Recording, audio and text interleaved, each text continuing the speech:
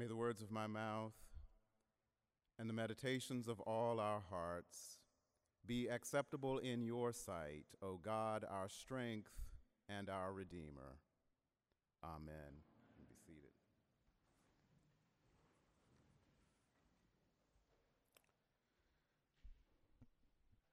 I'm going to guess that there are at least a few people here who have been following the news coverage of the passing of Queen Elizabeth II. Whatever one might think about monarchy or about the effects of empire, we have watched as a stunned United Kingdom comes to grips with the loss of a monarch who has been a near constant presence for 70 years, one who only 2 days prior to her death appeared before cameras to greet the new prime minister. She was frail and using a cane, but she looked to be in decent shape, especially considering her 96 years of age. And then she was gone, just like that, like a breath exhaled into the ether. Now, all her subjects knew that she would not and could not live forever. They knew that, as my grandmother used to say, the young may die, but the old must die. And yet, this certain knowledge of the natural order of things did not protect them from the acute ache of grief. Here in this country, we marked on Sunday the 21st anniversary of the 9/11 terrorist attacks that brutally snatched the life out of thousands of people. They went to work or got on a plane that morning, never suspecting what awaited them. And tragically, many of their deaths were captured on live national television. 21 years have not dulled the memories of those of us who were old enough to experience 9/11 either up close or from a distance. And for those whose loved ones were killed, no memorial, no service, no amount of therapy or pastoral care will ever fill that wretched hole produced by the senseless murder of a beloved family member or friend. My friends, these events and the deaths every day that never make the news evince the sobering reality of death. St. Paul asked the question later on in this chapter of the first letter of the Corinthians, to the Corinthians, "Where, O death, is your victory? Where, O death, is your sting?" Well, Brother Paul, with all due respect, it certainly seems sometimes like sin and death have the upper hand. I look around this world and I see bodies strewn all over the place. Bodies strewn around by pandemic, by climate catastrophe, and by senseless wars. Perhaps there were some believers in the community at Corinth who felt similarly. You know, with these letters, we are always kind of listening to a one-sided conversation. So we can make some inferences, and strong inferences, but we don't really get the full perspective of those that St. Paul is talking to. In this instance, we find Paul spending considerable time speaking to those in the community who are saying that there is no resurrection of the dead. So perhaps there were some folks there at the church in Corinth who thought to themselves, "Guess what, Paul? It looks to me like death has won. I miss Mama so very much, or I miss Daddy so very much, or I miss my dear friend so much, or I'm grieving the tragic loss of multiple people from a war or from illness. I've lived with this for a long time. This grief has substance and depth to it, and I just find it hard to believe that anybody has the power to make this go away. I find it hard to imagine a circumstance where this grief might be turned into the victory of resurrected life."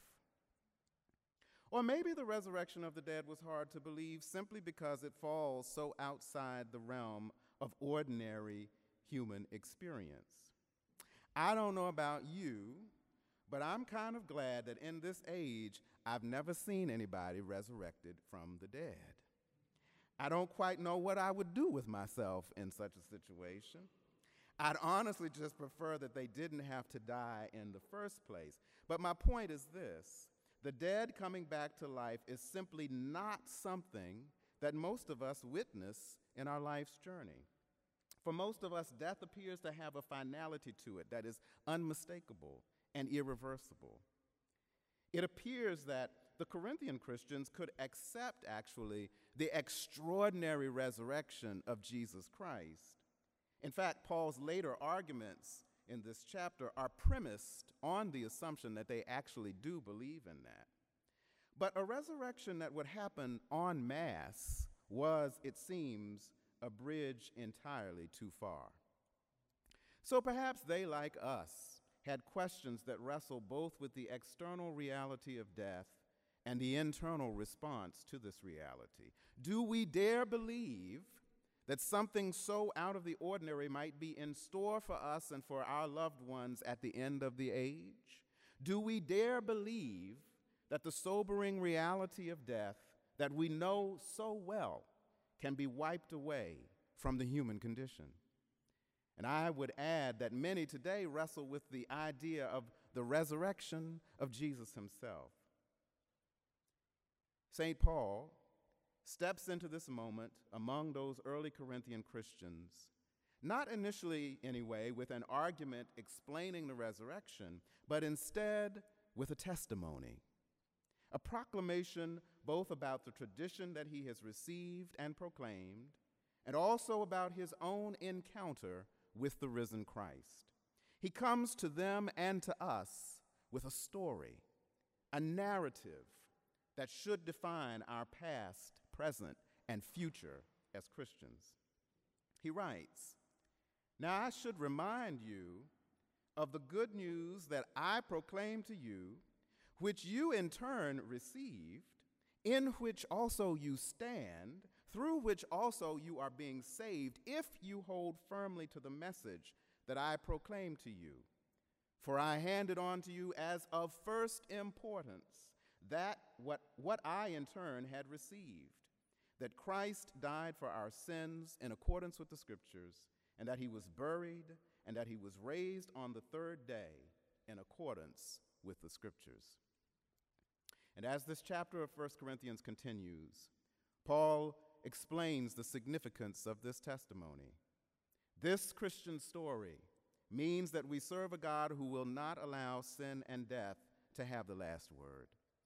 We serve a God whose risenness, if you will, means that God is already acting on our behalf, already working to turn the hierarchies of this world upside down so that the last shall be first and the first shall be last. And a woman who cleans Jesus' feet with her hair will be reversed with a highfalutin host. A God who is already working, as the saying goes in the black community, to make a way out of no way. One who makes the seemingly impossible possible, not only in the grand scheme of sin and death and the grave, but also in the minutia and the tedium of everyday life. This is a testimony, as Paul says, of first importance. This is our defining story, and we need to stick to it. For some of us, sticking to the story may be a bit harder than it was for the original audience of this letter. They had this eloquent, passionate man in the flesh and blood vouching for these events and saying that all of these other folks, 500, could directly vouch for them too. Many of us, on the other hand, have a scientific worldview that views with skepticism extraordinary claims that cannot be verified with immediate empirical evidence. But let us not forget that the hope provided by our story empowers us to be the people that God has called us to be and to do the work that God has given us to do in this hurting and wounded world. It is this story that gives us the power to believe that the love of God is transforming lives right here and right now. Now, even as I make this statement, I must also say that we would do well to remember the notes of caution offered by the scholarship of the ethicist Miguel A. de la Torre. In his 2017 book, Embracing Hopelessness, he essentially makes the case, and this is Joe Thompson's thumbnail sketch of the book, so with apologies to Professor de la Torre, but he essentially makes the case that hope is overrated. Or perhaps more to the point, he suggests that hope has been abused by the privileged who use it as an excuse to abdicate responsibility to change the socioeconomic structures that daily oppress billions. And now I'm quoting. The book explores faith-based responses to unending injustices by embracing the reality of hopelessness. To embrace hopelessness is to distance oneself from middle-class privilege that assumes all is going to work out in the end.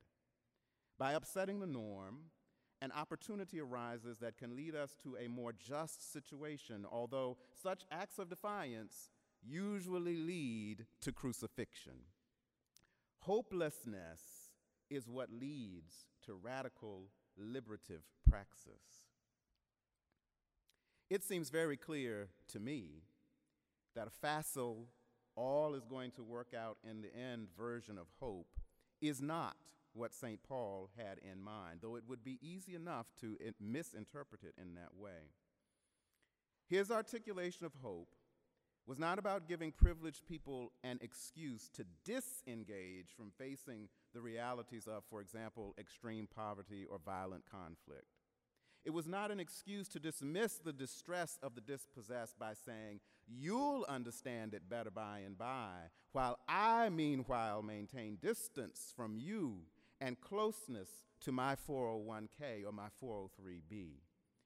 Read on a bit further in today's chapter of 1 Corinthians.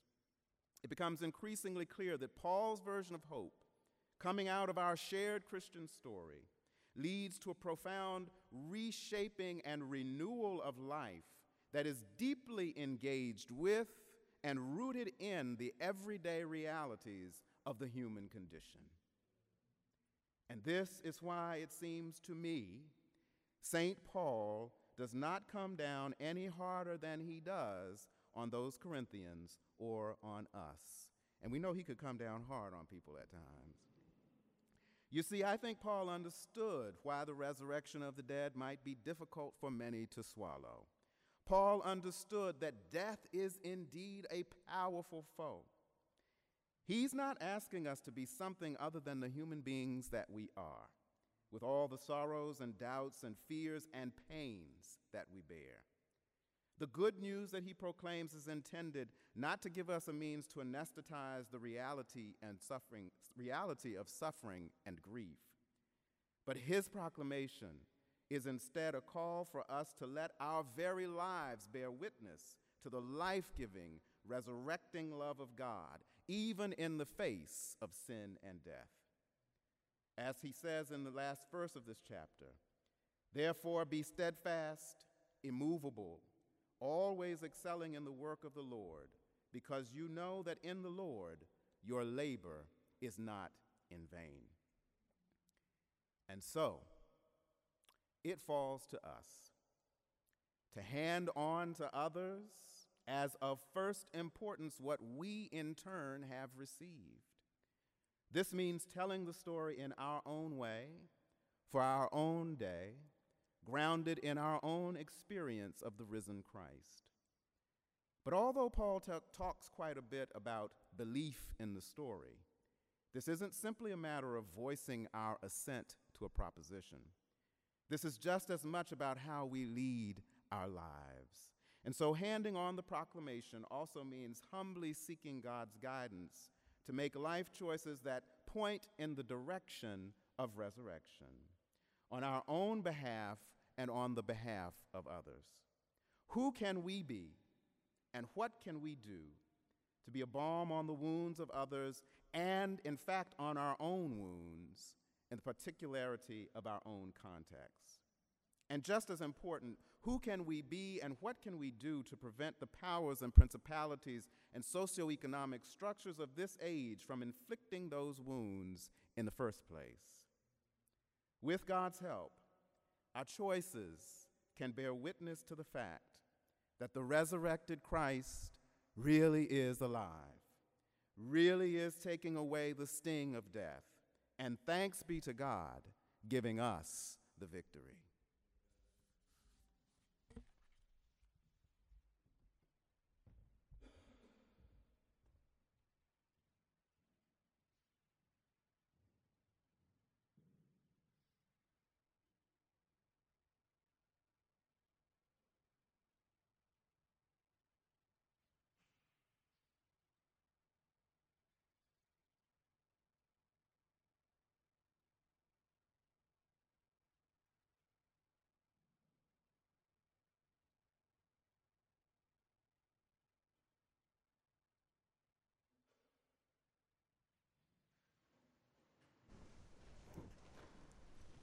As we gather here at Virginia Theological Seminary from around the globe, seeking God's reign in this world, let us pray, saying, "In the Spirit we plead, hear us, O God." O God, we give thanks for the many blessings of this life, especially for the beauty of all creation. In the Spirit we plead, hear us, O God. O God, may your dominion grasp us and ravish the hearts of all who claim Christ as Lord, especially the Diocese of Port Moresby, the Anglican Church of Papua New Guinea, for the Episcopal Divinity School at Union, and for the Reformed Theological Seminary, D.C.